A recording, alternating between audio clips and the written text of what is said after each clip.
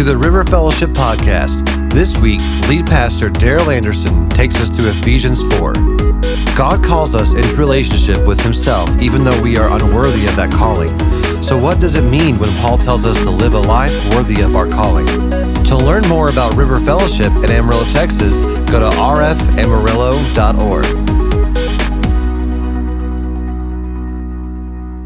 We're in Ephesians chapter 4 this morning as we continue our journey through Ephesians. While you're finding that, let me make just a couple of quick announcements as reminders.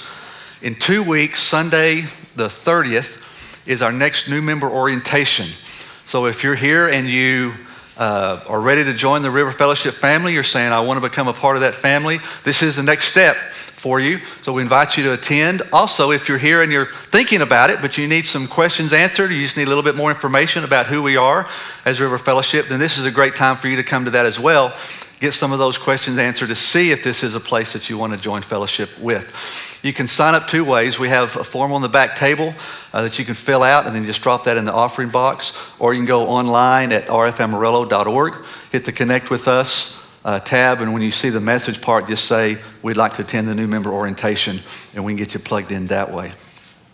Secondly, on Sunday, October the 7th, we're having another children's event at Love to Play. You'll get more information as the days go by, but just want you to mark that on your calendar. It's for children 4 years old through 5th grade, and Love to Play has elements for all those ages. So it's just going to be a fun time. We'll have some pizza, can eat together. It's not just for our children, it's in our families. We want you to use it as an outreach tool. You may have some families and some others that aren't plugged into a church anywhere. Maybe you're trying to build a relationship with. Invite them. Just come and let their kids play. It'll be a good time to introduce them into the River Fellowship family. From 6 to 7:30, Sunday, October the 7th. You'll get more information, but wanted to let you put that on your calendar. Well, let's look at chapter 4, verse 1. Paul says, as a prisoner for the Lord, then, I urge you to live a life worthy of the calling that you have received. My translation uses the word then. You may have a translation that uses the word therefore. But those are both just a reference back to what Paul's talked about in the previous 3 chapters that we've dealt with over the last few weeks, where Paul's talking about God's grace and God's love and God's power, all of his glorious riches, the fact that we're inheritors, that we're sharers of all this together that God has given us. And the first 3 chapters are about theology and doctrine and belief. Now he's making the turn here, and really what he's saying is, in light of everything that I shared with you, in light of all this goodness of God, all that God has done for you, all that God is and who he is, in light of that, he says, then I urge you to live a life worthy of that calling. That phrase, live worthy, is the theme of the message this morning. That phrase, to live worthy of the calling, to me is a pretty ominous statement. It's an intimidating statement. To try to live worthy of the calling that we have in God. So what does that mean? In Greek, there are 2 very similar words that we've translated worthy. One is axios, which means deserving. And so when you hear in Scripture things like worthy is the Lamb, worthy is the Lord, worthy is the one who's been slain, that means deserving. In other words, Jesus Christ is worthy because he's deserving of all the praise and accolades he gets. That is not this word in Ephesians. This word is the other word that is close to it, axios, which means suitable. In other words, live a life that's suitable to your calling. A good word would just be match. Here's an example. I'm sure you played this as a kid. Maybe with your children, your grandchildren, you've played it. It's the matching game where you have cards or tiles or something, and you either have numbers or images or animals or something. You have pairs, so you turn them over, you turn one up, and then you want to match that symbol. If you turn it over and it doesn't match, oh man, so you turn it back over. But if you turn it and it matches, you're excited because you've matched. That's really the concept that he's trying to display here. Let your life match the calling. In other words, he's given us his grace, his love, his power, all this stuff.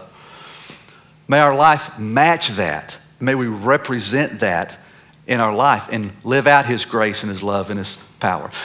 So living a life worthy does not mean that I'm trying to earn God's approval and acceptance. If I can live good enough, maybe God will accept me. We know we're already accepted because of grace. Neither is it a picture of trying to stay saved. In other words, I'm trying to live worthy, and if I can live worthy, I can stay saved. If for some reason I can't live a worthy lifestyle, then I'm just not saved anymore. That's not the description. It's not about legalism. It's not about this list of do's and don'ts. And if I do all the do's and don't do any of the don'ts, then I'm really good to go. I'm living worthy. That's not the connotation of this at all. Really what it's talking about is it's a response. It's a response to the goodness of God. Remember, Paul's saying, I wish you would grasp the depth of his love and the depth of his riches. Really what this is saying is when I live a life worthy, that means I'm grasping what God has provided. And it's this idea of I'm reciprocating back to him. It's also a result and a resolve. It's a commitment to grow, really is what it is. That's what verse 13 tells us, that we would become mature, attaining the whole measure of the fullness of Christ. So what this living a life is really talking about is it's a resolve, and it's a result of allowing the Spirit of God to have more of me that we talked about a couple of weeks ago. And it's a commitment that says, I just want to reciprocate the goodness of God, and I want to live and make a resolve in my heart to follow after him and dedicate myself to maturity and growth. So with that in mind, what I want to share this morning are three elements, three expressions, three characteristics, if you will, of how we live a life worthy of our calling. What does that look like? What is Paul saying that looks like? You'll notice as we go through it, one of them will have a connection to other people, how we relate to our fellow believers and other people. One will have a connection to God, how we relate to him. One will have a connection with ourselves and the world and how we relate in context of the world. I want to wrap it around three words. If you just remember these three words this morning, this will help in the connotation of what Paul's trying to communicate. And here's the first word: unity. Paul speaks of unity. Look in verse 2. He says, be completely humble and gentle. Be patient, bearing with one another in love. Make every effort to keep the unity of the Spirit through the bond of peace. There was one body and one Spirit, just as you were called to one hope when you were called. One Lord, one faith, one baptism, one God and Father of all, who is over all and through all and in all. Paul calls this the unity of the Spirit. And he is praying and pressing that we would have unity in the Spirit. It's how we relate to our fellow brothers and sisters.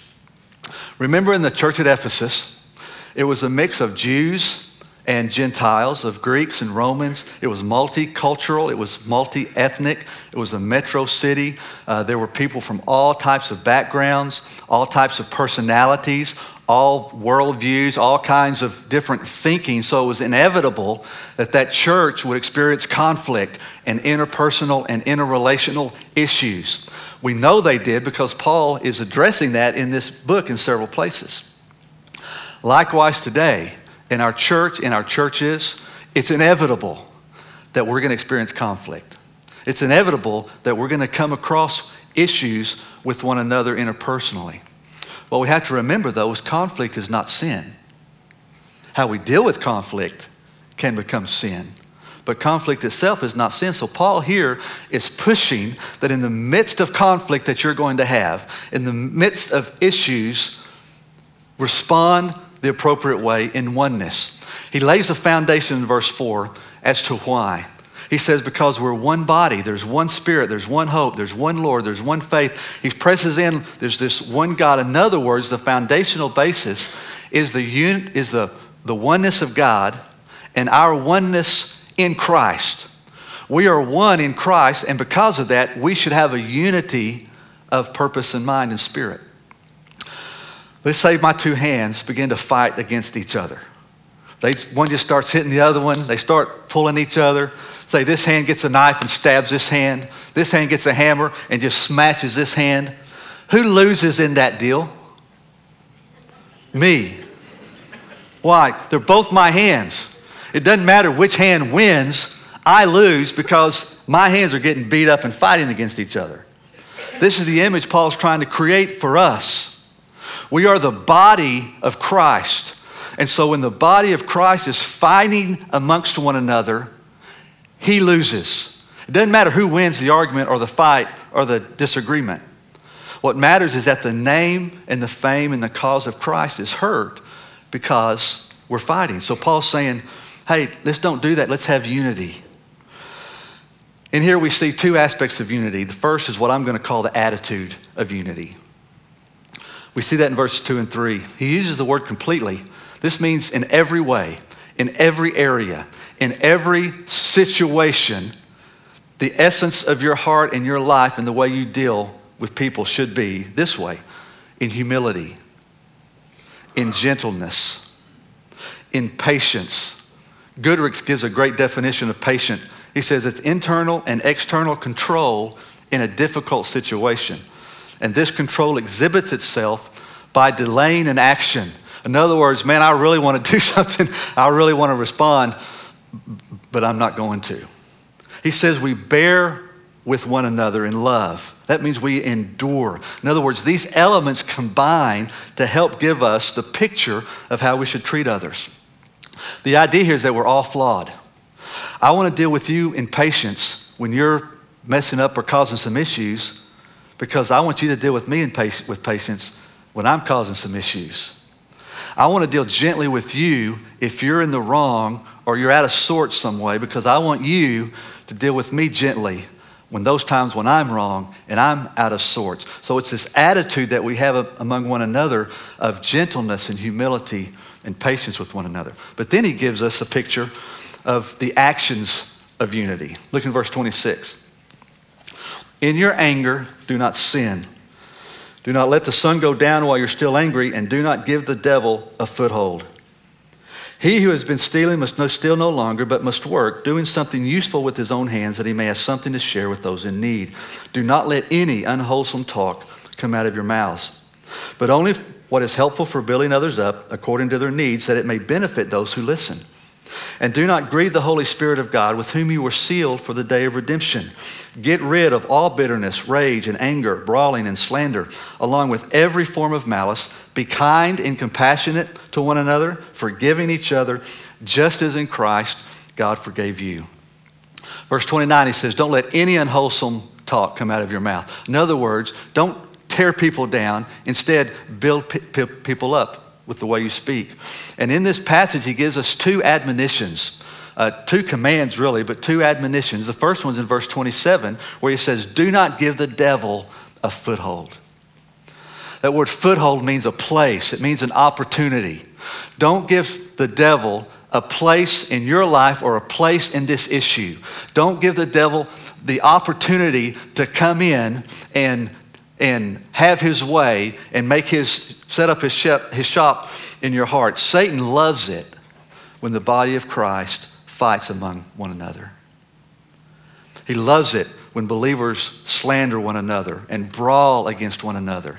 The enemy loves it when we hold grudges against one another, when we're unwilling to forgive one another. The enemy, he wants us at odds with one another. He wants division in the church.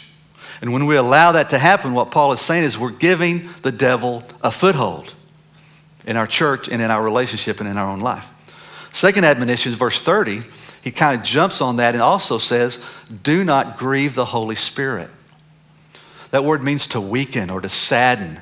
We sadden the Spirit, or we can even weaken the impact of the Spirit in our life. So really what Paul's saying here is when we're in the midst of conflict, some interpersonal issues that come up, and we all know the kinds of things we're talking about, we can react in one of two ways. We can react like verse 31, in bitterness, in rage, in anger, in slander, and every form of malice, or we can react in verse 32 with kindness and compassion and forgiveness, and then verse 2 with gentleness and patience. Here's the picture that I think he's trying to paint. You're walking down a road and you hit a fork in the road, and this fork is conflict. It's an interpersonal issue. Something's come up between you and somebody. There's an issue, there's a problem. Now there's two paths. We have two choices of which path we're going to take at this conflict. The first path is what I'm going to call the devil-driven path, giving the devil a foothold. What that says is, when I'm hurt, when I'm wounded, when someone wrongs me, when there's this situation going on, What I'm going to do is gossip about you. I'm going to take revenge on you. I'm going to slander you. I'm going to become bitter against you. I'm going to alienate myself and separate myself from you. And I'm going to really want some bad things to happen to you. Have you ever caught yourself thinking, he's going to get his? I hope he gets his. I can't wait till he gets his. I may even help him get his. This is the mindset of the wrong path. This is allowing the devil to get a foothold. And once the devil gets that foothold, decay, destruction, discouragement, division starts to infiltrate and penetrate the church and our life. We've got to fight for unity and not give Satan that foothold. That's one path. The second path is what I'll call the spirit-driven path. And the spirit-driven path says that when I'm hurt or wounded or conflict, that I'm going to treat you with compassion and kindness and grace and patience and gentleness. I'm going to forgive you. I'm going to pursue reconciliation and restoration in the relationship. No condemnation.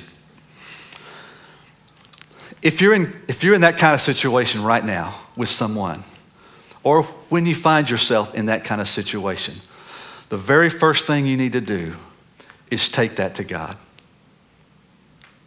and allow him to begin to get rid of any bitterness, any rage, any anger, any slander, any form of malice that may be in your heart toward that person. Let him get rid of it. It may take a while. And then if necessary, go to that person and make it right. Don't give Satan a foothold. Now, we'll tell you, between these two paths, the spirit-driven path is the hardest path. It's also the most radical path. It's the most countercultural path. But it's the most rewarding path, and it's the most God-honoring path. When people can see the way we deal with one another, if the world can see how we deal with one another in this kind of environment of grace and kindness and love and humility and gentleness and patience, it makes an impact, because that's not the way the world deals with things. So that's the first word. If we want to live a life worthy of our calling, we pursue unity among one another. Here's the second word. It's the word utilization. Utilization. Look in verse 7. To each one of us, grace has been given as Christ apportioned it. This is why it says, when he ascended on high, he led captive in his train and gave gifts to men. What does he ascended mean, except that he also descended to the lower earthly regions?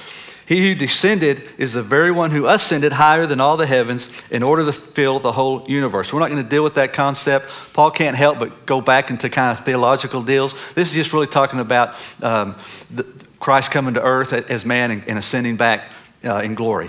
But verse 11, he gets kind of back on topic. It was he who gave some to be apostles, some to be prophets, some to be evangelists, and some to be pastors and teachers, to prepare God's people for works of service so that the body of Christ may be built up. The second word, utilization, we're talking about the utilization of our gifts that God's given us. Here's the connection between God and how we relate to him. Paul's talking about using gifts in service for him. Now, this is not an exhaustive list of spiritual gifts, nor is it an exhaustive discussion about spiritual gifts. 1 Corinthians 12, Romans 12, some other places go into greater depth about gifts. But what he does initiate here and introduce here is that we all have different gifts. So we're seeking unity, but in that context, there's a diversity of our giftedness and how we use the gifts. But he's encouraging us to function in our gifts. Why is it important that we function in our spiritual gifts that God's given us? Several years ago, I was leading worship at a youth camp, and a guy named Runks Runkles was the camp pastor. Runks was a nickname of his. Runks is 6'6". He's kind of a lean, lanky guy. He ran the hurdles in college. He's redheaded. He's one of these guys that's just funny. Even when he's not trying to be funny, he's funny. He looks funny, and I don't mean that in a weird way. His mannerisms are funny. He's just a funny guy. We had both driven to youth camp. It was just outside of Ruidoso, New Mexico. He'd gotten a flat on his car. So midweek, I put his tire in my trunk and we went into Ruidoso to get his tire fixed. Well, the tire shop was at the very top of a hill there on the main road. But then the actual shop was up another hill here on the side, so the shop is actually is above the main street. Runks get out of the car, I'll pop my trunk, he gets the tire out of the trunk, and he sits it down like you would a normal tire. He turns around and he shuts the trunk, but while he's shutting the trunk, he had aimed that tire straight down toward the highway. And it was a flat, but it had enough air in it that it still rolled. And so as soon as he took his hand off of it, it starts rolling down to the main highway. Now it's kind of wobbling and doing all this kind of stuff, but it's rolling right to the highway. And I hear Runks, he turns and I hear him yell, "No!" And he starts running after this tire. This big, lanky, 6'6" guy just going at it. He's not going to catch it. He realizes he's not going to catch it before he gets to the highway. So he just dives and he tackles this tire just feet from the highway. Now, I guarantee it's a lot funnier if you were seeing it than me trying to describe it. I'm back there on the ground. I've lost it. I'm just dying. I look up in the tire shop. Everybody in the store is watching, and they're just laughing and pointing. So one of the funniest things I've ever seen. He did get it before it got to the highway. But here's the picture. That tire was doing what it was created to do, which is to roll. But because it was not functioning in the way it's supposed to function in its context, which is in a vehicle with someone driving it, it was out of control and it was creating some havoc and it wasn't being real effective. That's the way it is with our spiritual gifts. Paul says he wants us to use our spiritual gifts because when we're using our gifts, that's when we are most effective. That's when we're making the greatest impact in the kingdom. We can function outside of gifts, but it can feel really awkward. We don't have time to talk that through this morning. But he's encouraging us to function within our giftedness. You may be here this morning, you may say, I don't know what my spiritual gifts are. Well, there are a lot of ways to determine your spiritual gifts. There's some assessments, et cetera, that are helpful. They don't tell you what your gift is. They're just tools to kind of help confirm. God's Spirit will tell you that. But here's just one easy way if you're not sure what any of your gifts are. Remember these three words: passion, power, and perception. Passion. What are you passionate about? What do you love? What really gets you excited as you're serving the Lord? Power. What's effective? When you do these gifts, man, it's really effective and God really uses you. 3 is perception. What other people see in you, and when they make comments about what they see in you. Those are 3 circles, and where all those meet, that's where your spiritual gift is going to lie. In other words, if you love to serve people, you just love to serve, you get great satisfaction out of serving others. And when you serve others, man, there's a great impact. People's needs are met, people's lives are changed. And when people talk about you, they say, yeah, man, that person is a servant. Your gift is probably serving. If you love to teach, you have a passion for teaching. When you teach, people hear the word. And people come and say, what about that person? Oh, that person has a gift of teaching. That's probably your gift. But that's not the main point Paul's trying to make here. The main point Paul's trying to make here is utilize your gifts in service. That you ought to be serving the Lord and not just sitting around receiving from the Lord. There's a big tag in Christian circles today called consumer Christianity. We've all heard that in the Western church, a lot of us have become consumers. What Paul is saying here is don't just be a consumer, be a contributor. Use your gifts in ministry. In the 3rd century, started in the 3rd century and kind of ran to about the 10th century, there were a group of monks. They were known as the Stylites. The common name for them became pillar saints. And something that started very genuine from a desire to serve God kind of got out of sorts a little bit. These monks had a desire to separate themselves from the world, to make a statement that we are Christ, we belong to Christ, and we want to dedicate ourselves to Christ. And so they would sit on these pillars as a demonstration to that. Somewhere along the line, it kind of got out of sorts, and it became, how long can we sit on a pillar? And some of these monks sat on pillars forever. One monk sat on a pillar for 33 years. Simeon sat on the pillar for 37 years. That's all he did for 37 years, was sit on this pillar, and that became his entire demonstration of his faith and his commitment to Christ. We don't have any more pillar saints. You know what we do have? We have a lot of pew saints that they're content just to come and sit. Paul is saying that's not the biblical view of what we're supposed to be doing. Our place is not just to come sit and receive, but what God's calling every one of us to. If you have a relationship with Jesus Christ, every one of us has been gifted, and God has called us to utilize that gift in service and in ministry somehow. Look in verse 11 and 12, it gives this list of different gifts, roles, evangelist, pastor, teacher, etc. It says why? It's to prepare you, to prepare God's people for works of service.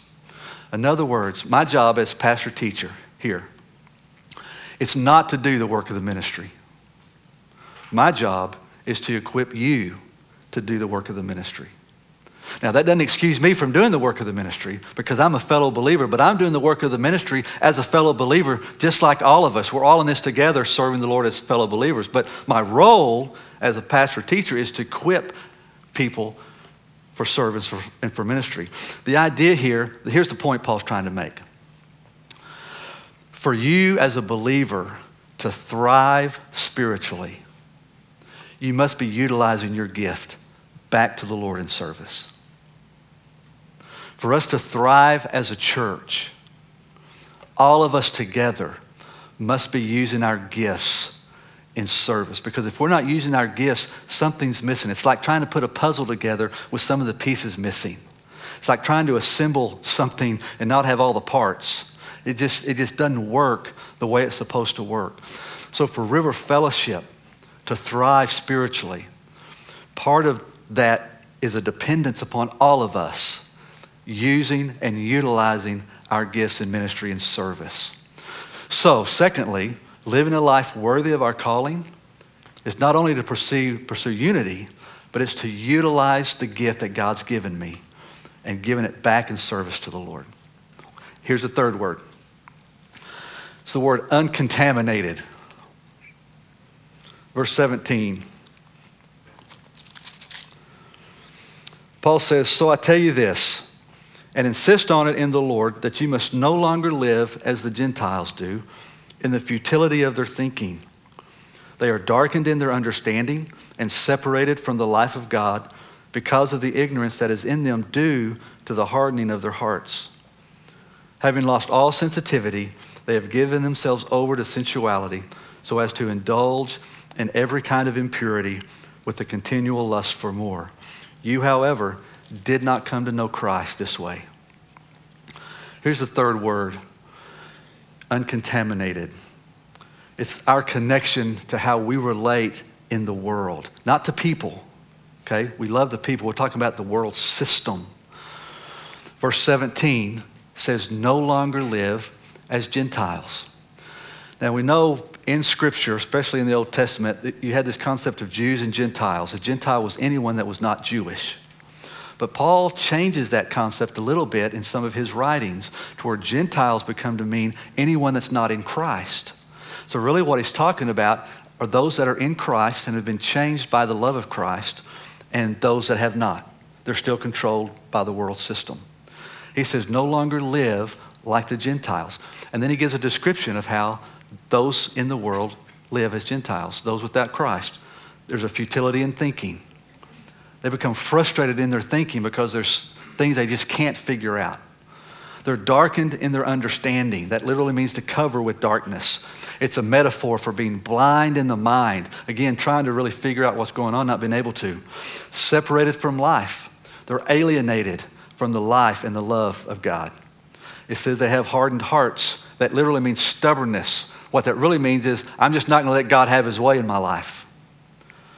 Indulged sensuality. That's a word that is really translated immorality.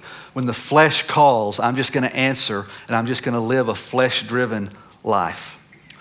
The idea here is that this person in this situation, they indulge in this immoral, sensual lifestyle because it seems right to them because their mind has been blinded and their heart's been hardened. So they've lost, or they've never really had that sensitivity to what God's trying to do in their life. What Paul's really trying to say is, don't be like that. Don't live like that. You need to distance yourself from that kind of lifestyle and mindset. Don't let your heart grow hard towards God. Don't let your mind become darkened by the lies of the enemy. Don't alienate yourself from the love of God that he's trying to display and express in your heart and in your life. How do we do that? How do we accomplish that? How can we live the way that Paul's trying to get us to live? Look in verse 22. He tells us, gives us a word picture actually. You were taught with regard to your former way of life to put off your old self, which is being corrupted by its deceitful desires, to be made new in the attitude of your minds, and to put on the new self, created to be like God in true righteousness and holiness. He says it very simply. He uses clothes as an analogy. Put off your old self, and then put on your new self. I've got some, these are my paint clothes. Can you tell? When I paint, this is what I paint in. I've been painting a couple of houses the last several months or so. And as you can tell, I'm a pretty messy painter. People have asked me all the time, do you get any on the house? Do you get any on the walls? I do. I'm actually pretty neat. Out there, it's pretty neat. But I am the kind that I just, if I get it, I'm just wiping it everywhere. To my defense, though, this isn't one day of painting. Okay, this is a bunch of painting. But when I'm wearing these clothes, sometimes it's during the day I need to go eat lunch. And Denise has her paint clothes, and sometimes she's helping me. And so we say, hey, where do you want to go eat? Well, the first thing we say is, well, we can't go anywhere nice because look how we look. And so we have to find some place that we think is going to be acceptable and people aren't going to look funny when we walk in with all our paint clothes. Sometimes I'll have an appointment really quick after I've been working. So what I've got to say is, I can't go to the appointment dressed like this. I've got to run home. I've got to change clothes and put on something different. Why? Because these paint clothes are only appropriate for one thing, painting. And they're not appropriate for anything else. So when I'm doing something else, I've got to take off the old and I've got to put on the new. This is what Paul is saying. This is the image he's trying to place in our mind. He said, in Christ, we've been made new, but we can still put on the old clothes if we want to. But our old clothes, our old nature is only good for one thing, and that's sinning. If I want to live in sin, in rebellion against God, then that's what my old self is good for. But if I want to follow Christ, what I have to do is I have to take off the old self and wrap myself in my new self. In other words, allow the Spirit of God to do what he wants to do in us, to fill us with his power, to fill us with his grace, to fill us with his love, to fill us with his newness, to fill us with all this and allow him. It's a conscious decision that says, God, I want to follow you, and so I'm going to resist what my old flesh wants me to do and how it wants me to live. And I'm going to commit to follow your way. It's through grace, all this stuff we've talked about in the past weeks too. But that's what he's talking about here, is to live a life that's not contaminated by the world. So here's the closing concept right here. Paul encourages us to live a life worthy of our calling. We can't do that in our flesh. We can't do that in willpower. That only comes as we yield to the Spirit of God in us and give him more room to live through us and empower us. But what it looks like is it means I'm going to seek unity with my brothers and sisters. I'm not going to let division stand. I'm going to seek unity. I'm going to utilize my gift. I'm going to find the ways that I can use how God's gifted me and impact the kingdom, impact the world, minister to people, and let God use me to make a difference. And then thirdly, I'm going to take off the old and I'm going to let the newness that Christ has put in me extend outwardly.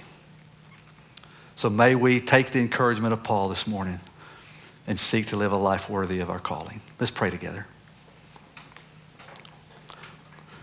This morning, I don't know which of these three, if any of these three, may speak to you this morning.